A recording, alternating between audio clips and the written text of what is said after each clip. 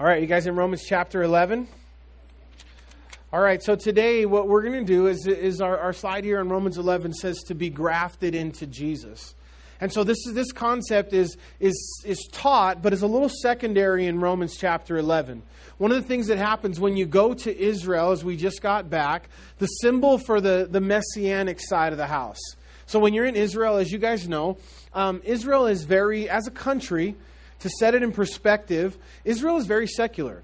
Which means that, a lot of the teenage kids, they're doing things that just kids are doing and very secular. They have clubs and bars and nightlife and in Tel Aviv and all over Israel. For the most part, much of the indigenous, the Jewish population are they wouldn't consider them religious people. They're just secular. You have a huge section, obviously, of religious people in Israel. You have the Jews who don't believe in Jesus. They only believe in the Old Testament. Among the Jews, you have tons of different sects, the biggest two being the Orthodox Jews and the ultra-Orthodox Jews. And then you have, Christians and you have Muslims and you have every other kind of faction, especially in Jerusalem, in the area around the Temple Mount. Every different faction of religion somehow, somewhere, has a presence in the Holy Land. But one of the things and one of the symbols of Messianic Jews or of Christians or born-again Christians as we are is a symbol in Israel that represents the fact that we were grafted in. And this is what it is here. And you'll see this all over. I have one here. This is a prayer shawl. Now, as Christians, we're not in the habit of putting on a prayer shawl every time we begin to pray. But for the Jews, they don't pray without their heads covered and without a prayer shawl. So whenever you see a Jew praying, they always have one of these covering their heads. And so on ours, in this particular one, it has this same symbol, the fish and Star of David and the menorah. So when I was in Israel, where's Lydia? Oh, she had to step out with the baby.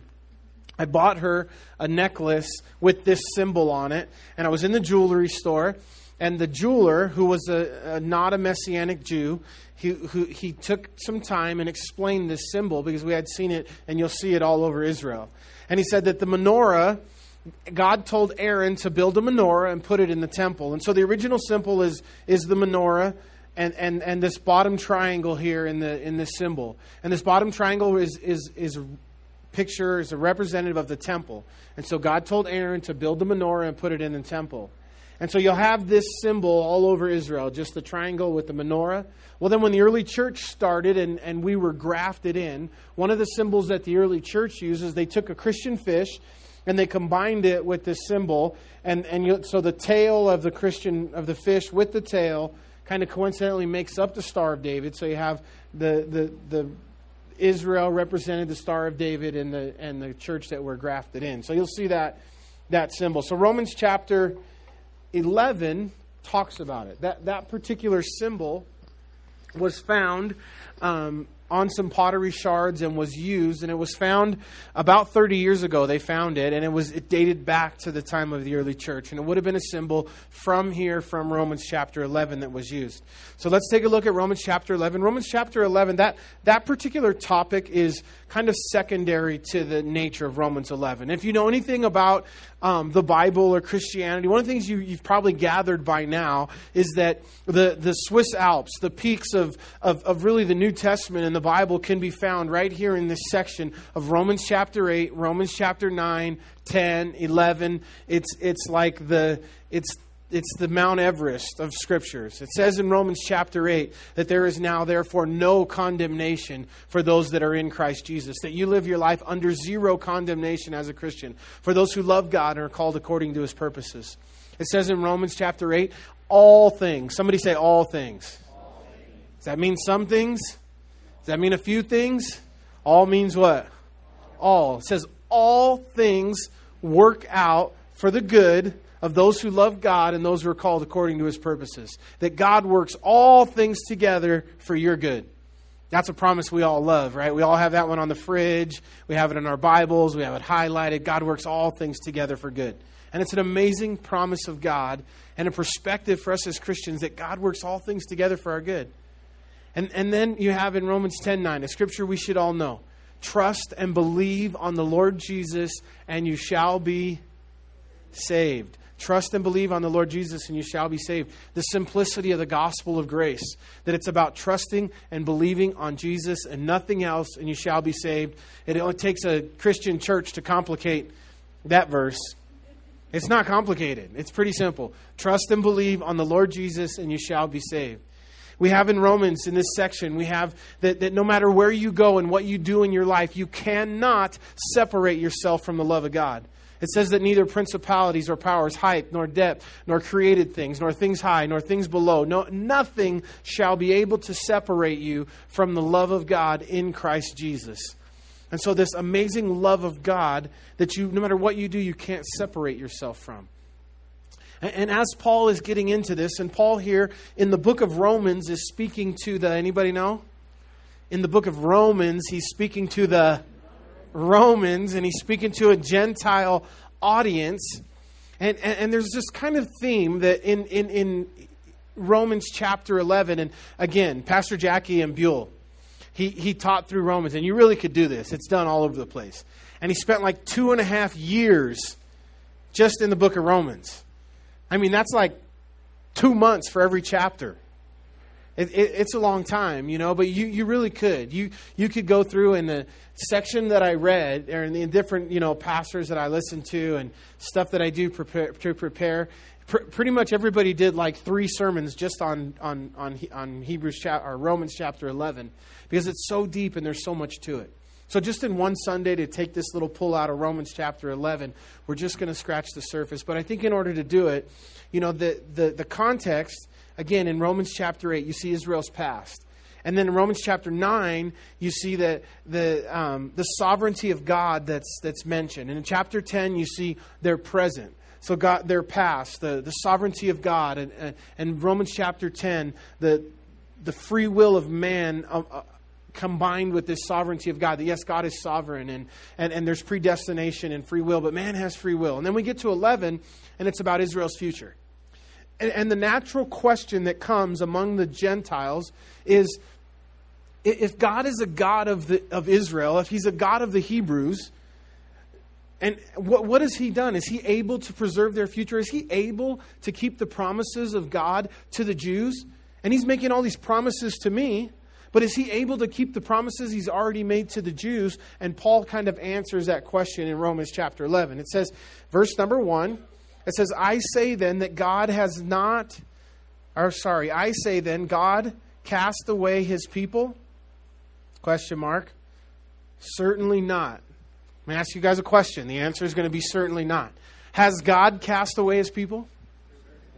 Certainly not. And he's not talking about his people not being the church or you and I in this context. He's talking about his people being Israel and the nation of Israel. And so has God cast away the nation of Israel? No. Now, why would somebody ask that question, has God cast away Israel? Because at this point, Messiah has come. Jesus has come, right? Did Israel receive Jesus as their Messiah? No, in large part, the religious Jews in Israel, they did what? They killed Jesus. To the point where Jews were known, or Jews would carry a hashtag, Christ killers. And to this day, it's a term you'll hear from time to time. Oh, the Jews are Christ killers, or they're Jesus killers. And so they rejected. And you guys remember Jesus, as he entered into Jerusalem, riding on a donkey in the triumphal entry. The shortest verse in the Bible says what? Jesus wept. And what did he weep for? He wept for Lazarus. But in this context, he wasn't weeping for Lazarus, another place where Jesus wept in the New Testament. And this time, as he entered into Jerusalem triumphantly on a donkey, coming in peace, he wept over the city because they missed him. Because he looked back and he saw the city, and in his mind's eye, he saw Titus Vespasian 40 years later that would come through and completely destroy the city of Jerusalem, destroy the temple, and disperse the Jews all over the world. He saw the potential that Israel had as a nation to be a light to the whole world and receive God's blessing had they received him as their Messiah, and yet they missed it. And they missed Jesus nationally as their Messiah, and they rejected him and they crucified him. Zechariah, in the book of Zechariah, in chapters 11 and 12, you got to go and read it this week. in there, there's this scene in the future where Jesus comes and he's ministering and he's there in the house of Israel and he's just protected Jerusalem and Israel. And the Jews are going to say to him, where did you get those wounds in your hands? And Jesus is going to say, these wounds I received at the hands of my friends, in the house of my friends. And understand that Jesus received those wounds in Israel and at the house of his friends. And so, yes, we have this picture and this reality that Jesus was crucified, was killed, was rejected by the Jews. So how does this affect Israel today and the promises? And again, this was the natural question in Romans chapter 11 that is being asked. And he goes on in verse 2 and it says, God has not cast away. And Paul's emphatic. He already told you, certainly not. God forbid. And then he says in verse 2, God has not cast away his people whom he foreknew. Or do you not know what the scripture says of Elijah, how he pleads with God against Israel, saying, Lord, they have killed your prophets and torn down your altars, and I alone am left, and they seek my life. But what does the divine respond and say to him? I have reserved for myself 7,000 men who have not bowed the knee to Baal. So here, Paul reminds them that even if Elijah is praying against you, you're going to be okay. And here we have a pastor figure, a prophet, Elijah, who's one of the greatest in the Bible, right? And the most amazing miracles wrought through this man's life. And Elijah has this church, and he's upset with Israel, and he starts praying against them. God, don't bless them anymore. God, and he's mad, and they're in rebellion, and so he's praying against them. If you guys go to a church and the pastor starts like praying against you, find a different church, all right? And Elijah and his church, he's praying against them. And Paul says, look, even if Elijah is the one who's praying against you, you're all right. Because the Bible says, if God is for us, then who can be against us? And it doesn't matter. When God's on your side, it doesn't matter who's praying against you. It doesn't matter what's coming against you. You're going to be all right. And then as he recounts Elijah praying against the people, and Elijah was complaining and saying, I'm the only one that's left. And there is nobody left in the nation of Israel. And what does God say in verse number 3 and 4? How does God respond? What does the divine respond in verse 4?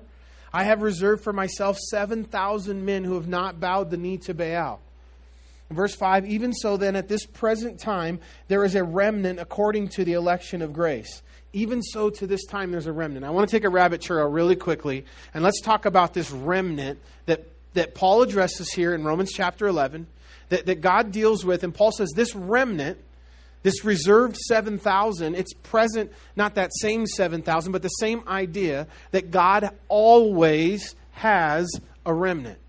So Elijah is there, and you guys know the story, amazing story. One of my favorite stories out of the book of Kings. You can read it.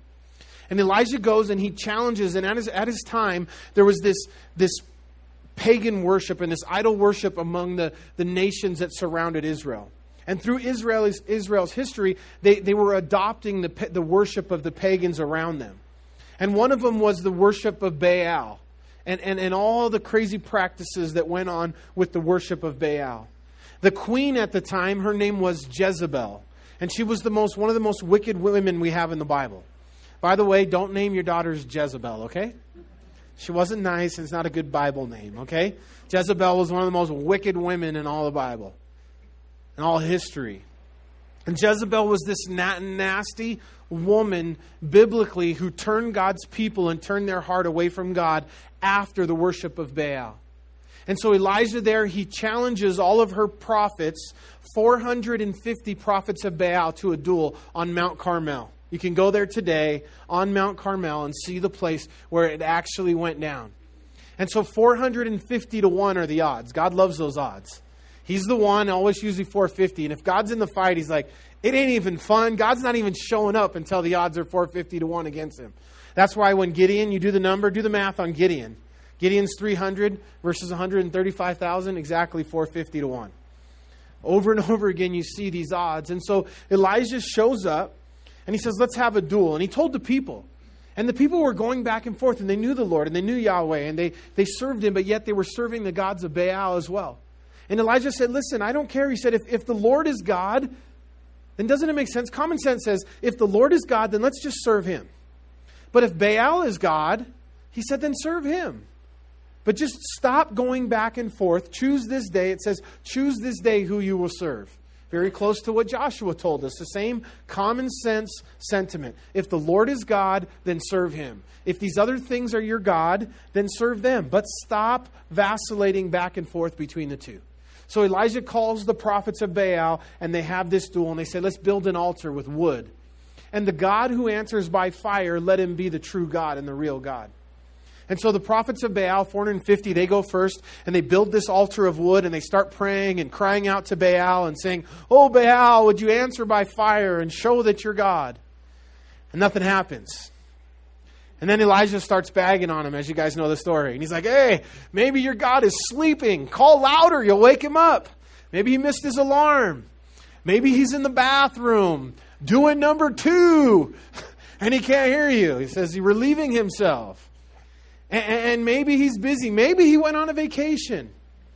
And as the time went on, the prophets of Baal, they began to wail and cry louder. And then all of these pagan practices started coming out that we see even today. They began to cut themselves, as was their custom. And they were using their blood and their cutting and all of their things that they would try to do to summon their God. And then, of course, he didn't answer by fire. And then it became Elijah's turn, and Elijah built an altar of wood. And just to make it good, he poured water all over it. And he had 3 pitchers of water, and they poured it up, and the water went all around it. They built a trench around the altar, and the water filled that, covered the wood. And Elijah kept saying, no, more water, just to be sure. This wood was soaking wet, and the trench they built around it was full of water. You guys ever tried to light wet wood on fire? It don't happen. It's impossible. The only way you light wet wood on fire is you dry it first, and it's not wet anymore. Then it'll burn. It's the only way. And so Elijah prays a simple prayer, and God answers by fire. The Bible says that the fire licked up all of the water, consumed the altar, and it lit on fire, and thereby God proving the true God. And then Elijah then could look to the people and say, you see, the Lord is God, serve him only, and stop serving these false prophets of Baal. And then he took the 450 prophets of Baal, and he marched them down the mountain, and murdered or killed, I guess he didn't murder, he killed 450 of them. And then Jezebel, she got word of what Elijah did. And she said, oh, well, if I don't have his head by this time tomorrow, and she was mad. He just got through fighting challenging and having victory in the Lord over 450 prophets of Baal. And this one angry woman is mad at him. And the dude, like Forrest Gump, gets off his porch and just starts running and doesn't stop. And he's so afraid of Jezebel, this one woman, that he runs and runs and runs. He runs all the way to the south of Israel. Finally stops. And he's so physically drained that God sends an angel to meet him. And it says that the angel baked him a cake to give him energy. Now, obviously, that was angel food cake, right? Baked him a cake. These cheesy jokes in church, I'm sorry. It's bad. But that's what it says. The angel baked him a cake and gave him sustenance or energy. And then when he was in his right mind and he recovered a little bit, God showed up and said, okay, Elijah, let's have a conversation. What are you doing? Why are you running? Did you not forget the victory that you just had like minutes ago? And how I showed up and answered by fire and miraculously did this amazing thing in your life and your ministry among the people of Israel? And now you're running and you're afraid of this woman? And Elijah's whining. He's going, I'm the only one left. There's nobody else left. I'm the only one that serves you. So I ran because I'm all by myself. And God says, Elijah, you're not the only one left. I have 7,000. I have a remnant of 7,000 that have never bowed a knee to Baal. And that remnant, God has always kept a remnant. And this story is an illustration, and Paul brings it to New Testament life and says, to this day, the day that he would have wrote this, and to this day, I'm telling you, to this day today, God has always had a remnant. It's one of the things that really flies in the face of newer churches that started because everything else was in apostasy. It's not biblical. The Bible, God says, I've always had a remnant. And sometimes a minority, but I've always had a remnant. Jesus said, I will build my church and the gates of hell will not prevail against it. And so the gates of hell have never prevailed against Jesus' church, and there's never been the need for a redo because it's never happened, and there's this remnant. And so Paul, in talking to the Gentiles and encouraging them that God has not forgot Israel, recounts this story and Elijah and says that even if Elijah is praying against you, that God is with you, you're going to be all right. And verse 6 says, and if by grace, then it is no longer of works. Otherwise, grace is no longer grace. But if it is of works, it is no longer grace. Otherwise, works is no longer work. So basically, really quickly, we've already studied Galatians. Paul just makes another very quick statement that summarizes all the book of Galatians, where he elaborates that we do not live with the works doctrine. It's not by works. You're not going to work your way into heaven. You're not going to work your way into God's grace. You know what the reality is about life? Me included. We have this idea that God loves us because of we can please Him, and He loves us more when we please Him, and He loves us less when we're making mistakes. But unfortunately, or fortunately, you can't add or take away to it. God loves you so much, He can't love you any less. It's impossible for Him to love you any more. He loves you so much, He couldn't love you more if He tried. And it's not based on what you do. The Bible says that God loves you in spite of you. It says that while you were yet sinners, Christ died for you. And God blesses you not because you're awesome, but because He's awesome. And because He wants to. And He blesses you in spite of you. You know, some of the times in my life when I've received the greatest blessings from the Lord are times when I deserved Him the least. And He did it that way, I think, intentionally, just to remind me that you don't earn this stuff, man. I'm doing this stuff for you because I love you, because I want to do it for you. Turn with me real quick to Deuteronomy. And God shares in Deuteronomy why He loves the nation of Israel and why He's chosen the nation of Israel. It says in Deuteronomy, are you guys there? Chapter 7, verse number 6. It says, for you are a holy people to the Lord your God. The Lord your God has chosen you to be a people for Himself, a special treasure above all the people on the face of the earth. So the title here is a chosen people. Now again, Israel is God's chosen people. It's a topic and a subject that I talk about, that I'm passionate about, that I think we do well here in our church. I hope we do. But again, I want to just tell you that we're on the side of Israel. I make no bones about it. We're pro-Israel. We're pro-Jewish. We stand on and on the side of Israel. And it's biblical. And there's a reason for it. And it's a call of us as the church to stand and to be with Israel. And here God's reminded that they are a chosen people. That they're a people, He says in the Bible that they're the apple of God's eye. To Abraham, as you guys know, in Genesis, God says to the nation, to those that bless you, I will bless you, and to those that curse you, I will curse you. You want to be on the side of blessing or cursing? Not a hard question. Blessing or cursing? Blessing, then bless Israel, because that's what the Word of God says. It's a national promise. It's an individual promise. It's a church promise. It's a promise from Genesis chapter 12 that's valid for us today. And you can watch and you can study and you can see it through history that those that bless Israel, God will bless, and those that curse Israel, they will be cursed. And Israel as a nation has been attacked since Adam and Eve in the Garden of Gethsemane. Gethsemane, that would be Eden.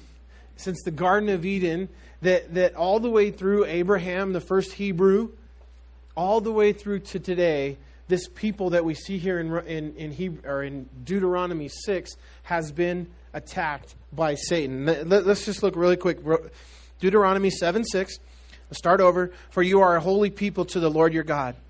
The Lord your God has chosen you to be a people for Himself, a special treasure above all the peoples on the face of the earth. Now, that doesn't offend me or bother me. It is what it is. It says that God has chosen them above all the other peoples on the earth. So if you're Irish and you got Irish pride, or you're Cajun like me and we got Cajun pride, or whatever it is, God says, I've chosen a people to be my people, chosen above all the other people on the earth. And the reality is God was going to send His Son, born of a woman, born of a virgin, in the flesh, to come. And He needed a people. He needed a place to send His Son. And He chose Israel.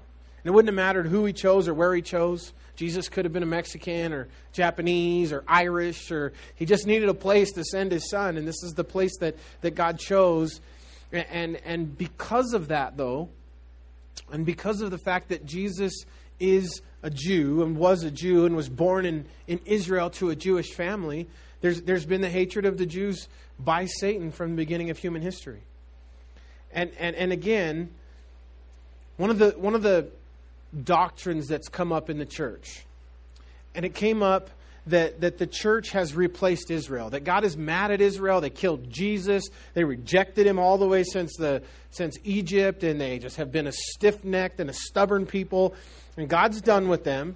And so every time you see a promise to the nation of Israel in the Bible, that it is now applies to the church or the bride of Christ, and it's called replacement theology. Replacement theology is demonic. We reject it thoroughly, but the church, they swayed. And again, if you live in 1500, 1600, 1700, 1800, that's not that long ago. 1850, 1900, 120 years ago, 1917, 1916, exactly 100 years ago, you live in a world that doesn't have an Israel.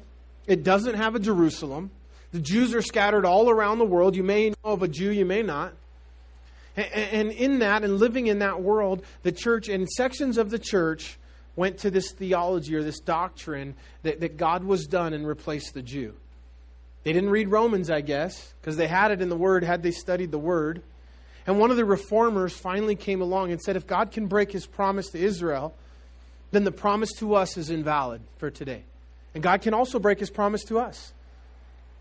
And then Romans chapter 11, that's what Paul is talking about. And then in Deuteronomy chapter 7, verse 7, it says, the Lord did not set His love on you, nor choose you, because you were more in number than any other people. For you were the least of all the people. But because, verse 8, look at verse 8 with me, Deuteronomy 7, but because the Lord loves you, and because He would keep the oath which He swore to your fathers. I love that. God just says, hey, I didn't choose you because you were awesome. I didn't choose you because you were cooler than the other cats down the street. I chose you because I love you. Same reason why God chooses you and chooses me. He chose you because He loves you. And the Bible says that we love Jesus, but we love Him because He loved us first. And God didn't choose them. God didn't look down and find, oh man, those people right there, that's a big group of people. They're talented. They're the largest group. They're powerful. I'm going to choose them, and I'm going to bring my Son through them, and I'm going to tell my story through them. He says, no, I didn't look down and find the most biggest group of people, powerful people. I saw you, and you were small, and you were weak, and I chose you because I love you. But He chose them. Today, Queen Victoria, she asked one time, she said, just give me one proof, one solid foundation, something that the Bible is true and that God is real. And I love the answer that she received. True story. It said the number one reason that the Bible is true and that God is real, the Jew. That's the number one reason that the Bible is true and that we know that it's there. Now, we have to understand that everything moving forward, whenever we talk about the tribulation, the 7-year period, whenever we talk about a one-world government, a one-world economy, Jesus coming back on a white horse, we talk about the battle of Armageddon, we talk about the mark of the beast, the Antichrist, all that study, I hope you understand, it takes place in a geographical location called Israel, called Jerusalem. There's a people called the Jew. And anything that we believe as Christian people sitting here today that I've been teaching you guys that's yet future is not possible without the Jew and without Israel. If we didn't have Israel and we don't have the Jew, then we could stop studying this book. We could all go home. We could pick a different book to study, pick a different religion, because this one is not true, because all the prophecies depend on the fact that there's going to be a Jewish people and a Jewish homeland and a Jewish nation yet future. I want to tell you something about that. Satan understands that. Satan has known that. He's known that since Genesis chapter 3 when Adam and Eve fell in the garden and God said that Jesus was going to bruise his heel by crushing your skull, is what it says in Genesis 3. That the heel of Jesus was going to smash your face and your head in, Satan, and bruise your head, or bruise his heel on your head, crushing your skull. So that's the threat. Now, I think Satan has taken it seriously over the years. And he knows that Jesus was going to come through the line of David and through the Jewish people. And through this line that started way back at Adam and went through Abraham and all the way through. And so from the beginning of human history all the way through, Satan has had this plan that if he can destroy Israel, he can destroy the Jewish people, he can annihilate them, then he can win. And God can't crush his head anymore. God can't fulfill what the Bible says without him. And that's why when we say all of anti-Semitism, all the attack on Jews and on Israel over the years, it's anti-Semitic, it's satanic, it's evil in nature, it's a satanic plan to try to destroy and defeat God of Satan. Why did Hitler pick the Jews? Was it genocide what he did to the Jews? It's genocide if he kills women and children and men. His plan was to, Satan's plan through Hitler was to eradicate the Jew off the face of the planet. Had Hitler won the war, he very possibly could have completed his plan that he started. He got a pretty good jump when he killed 6 million Jews in the Holocaust. And had he had world control and world dominance, he would have got the rest of them. And Satan's plan would have been complete. But again, a satanic plan. And the reason why he chose the Jews was Satan's plan to make the Bible not true and to win. And he can't win. You know, if you look at Israel's history, it's the same all the way through, right? It's just been one attack after another that they've survived.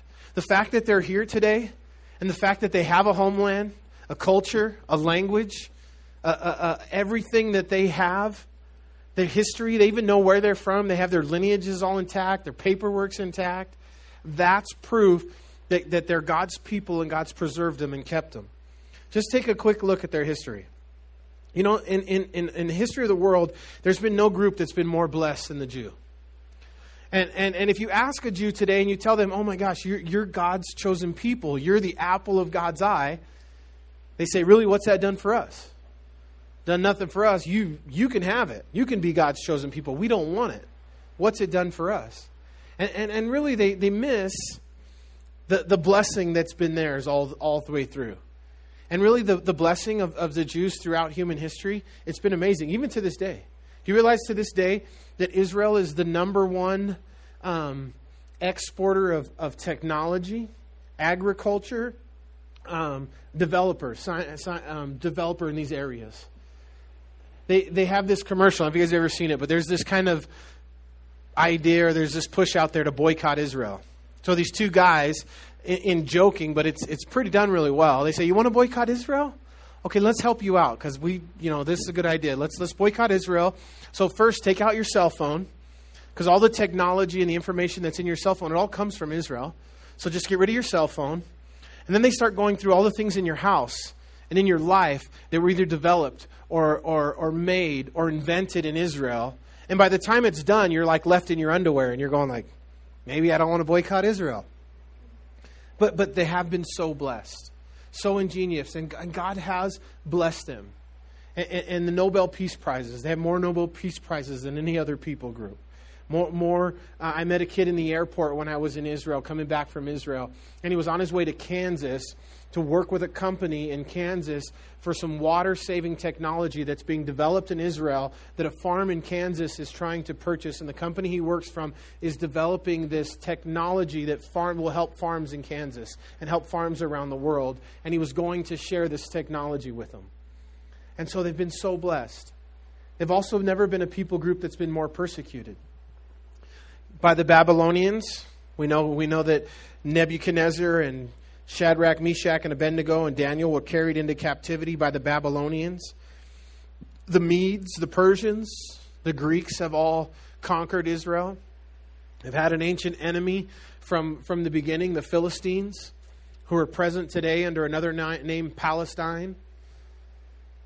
There was a delegation, and there was a Hebrew, an Israeli guy, and they were talking about who belonged in the land and who was there first between the Palestinians and the Jews. And so the Hebrew guy, the Israeli guy, went first, and he said, I want to start before I get into my presentation. I want to tell you a story about Moses.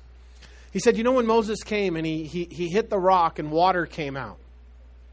Moses was there and he took all his clothes off and the water was coming off and he wanted to take a shower and a bath. And so he got in the water and was taking all of his bath. And when he got done, he went back to where he had took all his clothes off and his things. And he said they were all missing. He said a Palestinian came and stole all of his things. And the Palestinian delegate that was there, he got really mad and irate and red-faced. He's like, what are you talking about? It wasn't a Palestinian. We weren't even there. So he went and sat down. He said, okay, I proved my point. But they've had the ancient enemy that's there today, and all Palestine is Jordanians and Egyptians who have tried to settle in the land, and there's plenty of place for them to go and plenty of countries. Israel is a postage stamp on a football field compared to the land that's Israel's with the rest of the Arab world that's around them. And there's plenty of place they could go. Matter of fact, in 67, they came and they when all these countries attacked Israel, they told the Palestinians, hey, you guys flee and get out because we're going to completely annihilate this place. And that was their plan. And they attacked it on every side. And they would have been successful. And they said, then when it's done, you can have everything. We're going to kill them all. You can have all their stuff. You can just go back in. But get out so you guys are safe while we come in and we're going to destroy everything. And so many of them left. Then it didn't go the way they planned, and they left on their own when they came back, and Israel won the war. We guys know we're back to the Babylonians, the Medes, the Persians, the Greeks. The Seleucians under Antiochus Epiphanes came in, and he sieged Jerusalem. And he went into the temple, and he set up an altar to a pig and defiled the temple in idol worship in a precursor to the abomination of desolation. We know that in 70 AD, as Jesus predicted, Titus Vespasian came through and destroyed Jerusalem. Jerusalem as a city has been through 36 different wars fought on Jerusalem soil. Jerusalem has been sacked and completely destroyed to ashes 17 times in history. Rebuilt 8 times. Titus Vespasian, you guys know there was the group of the zealots that were there. One of Jesus' disciples that he called was a zealot. I went and saw that movie, Ben-Hur, on Friday. Anyone see it yet? Just me? Some of you guys? I thought it was pretty cool. You know, I went to it really not knowing it was a Christian movie. I asked somebody later, like, was that a Christian movie? Because at the end of it, I just thought it was a secular movie set in that time, and Morgan Freeman was in it, but it had a really cool Christian theme.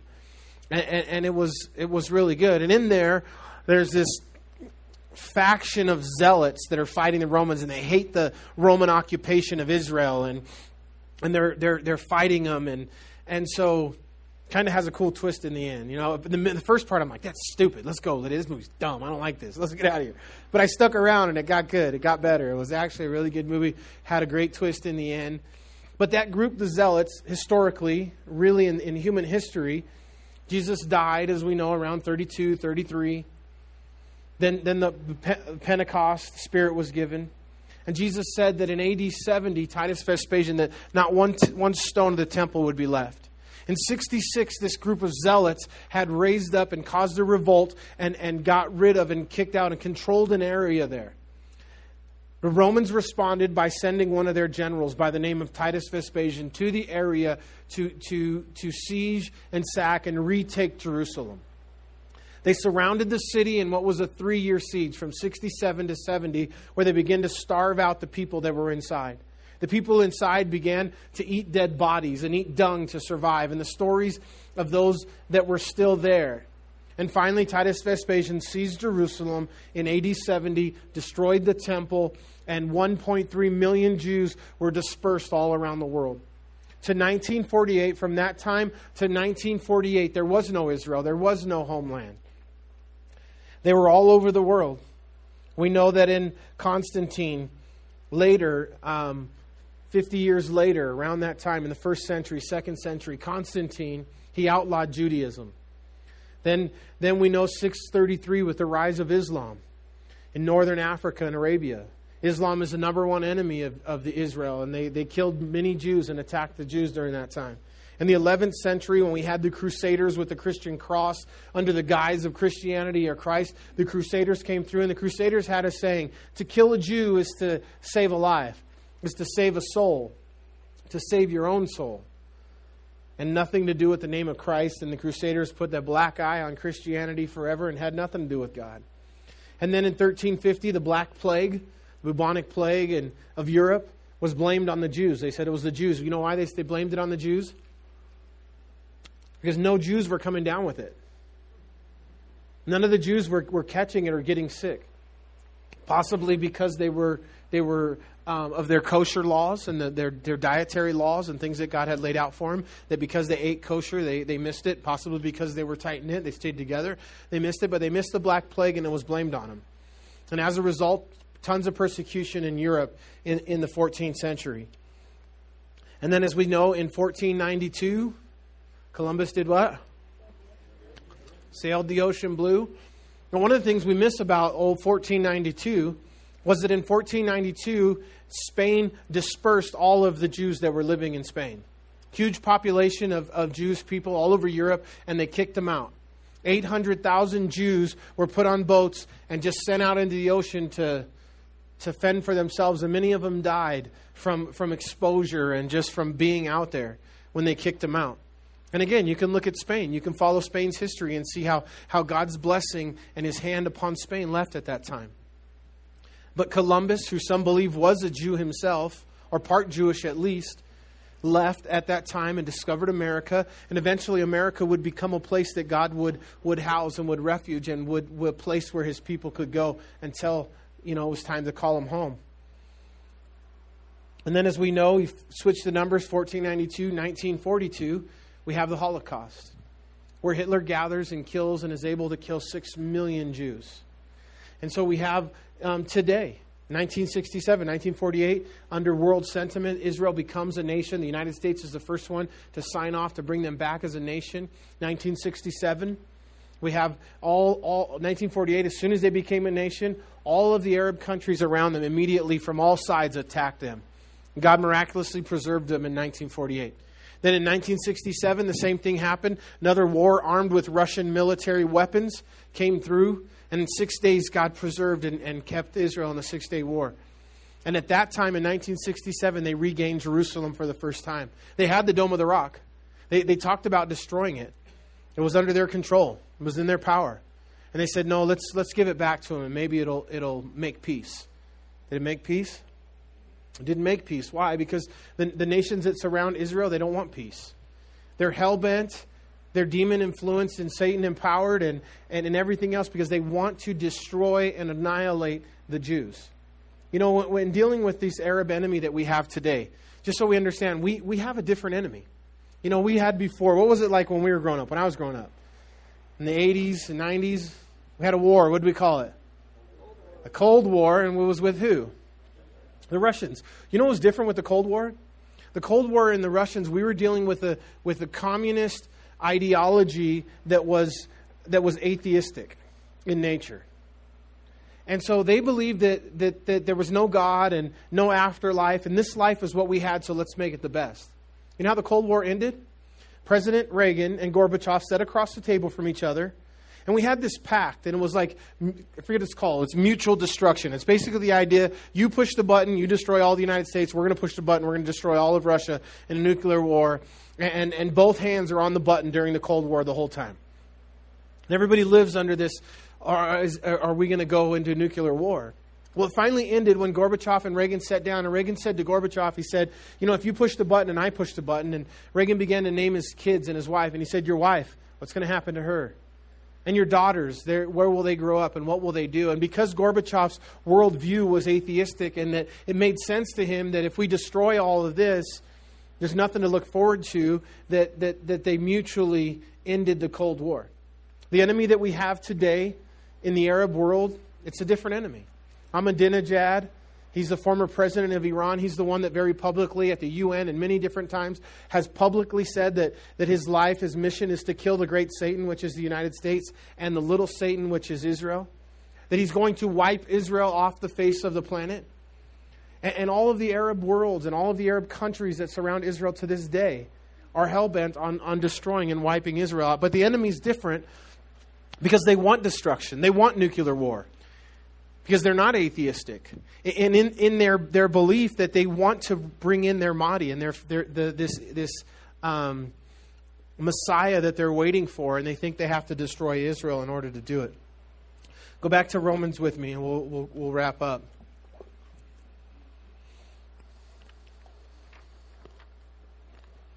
In Romans chapter 11, verse 11, it says, I say then, have they stumbled that they should fall? Certainly not. But through their fall, to provoke them to jealousy, salvation has come to the Gentiles. So yes, Israel has fallen. They rejected their Messiah. But God is using and God is bringing the gospel to the Gentiles as a way to provoke them to jealousy. And it's a way that God uses as the nation of Israel would see the other nations, would see the Christian church, would see you and I, that it would provoke them to jealousy. And for now, in verse 13, for I speak to you Gentiles, inasmuch that I am an apostle of the Gentiles, and magnify my ministry. If by any means I provoke to jealousy those who are in my flesh, and save some of them.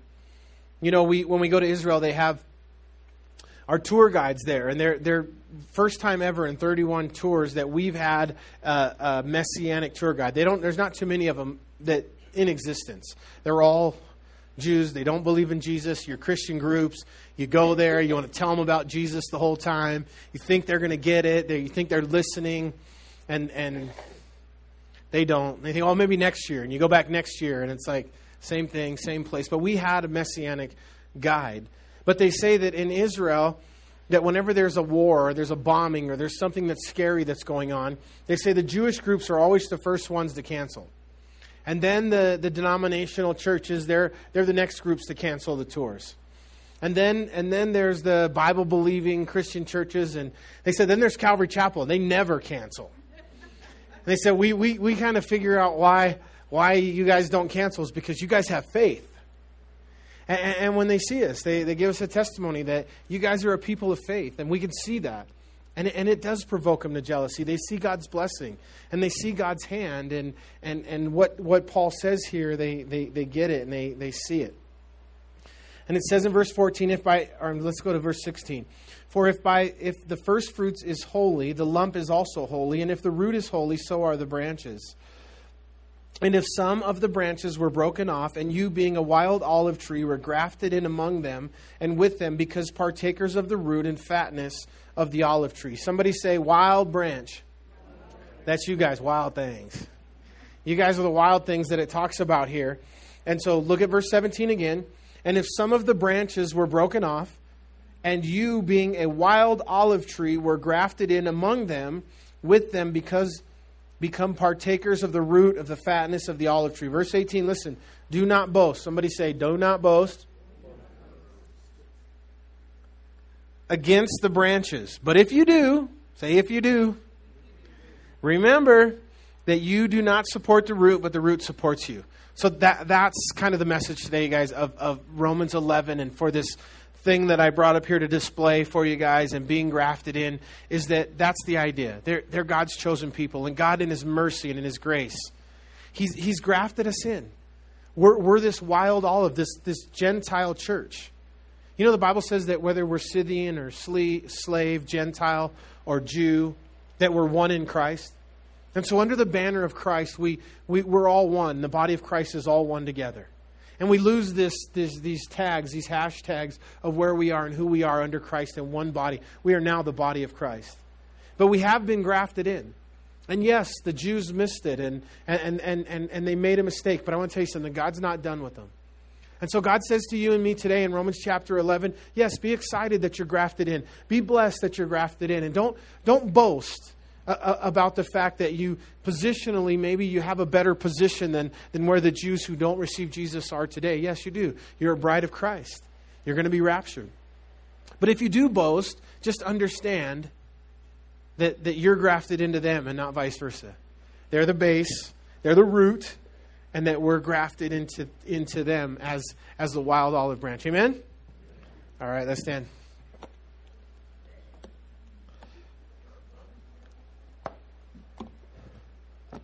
Hey guys, we have National Back to Church Day coming up. And I can't believe they have a National Back to Church Day, but they do. And so I want to challenge you guys. I want to encourage you guys over the next couple of weeks. September 18th is the official day.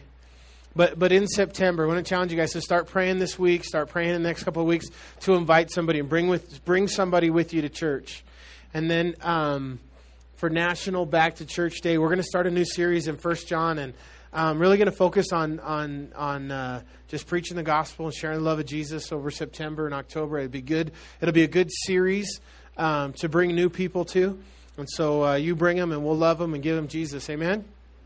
All right. We're going to close with the worship song. And as we do, we'll be up front to pray for you. If anybody needs individual prayer, you can come up and receive prayer. So let's pray.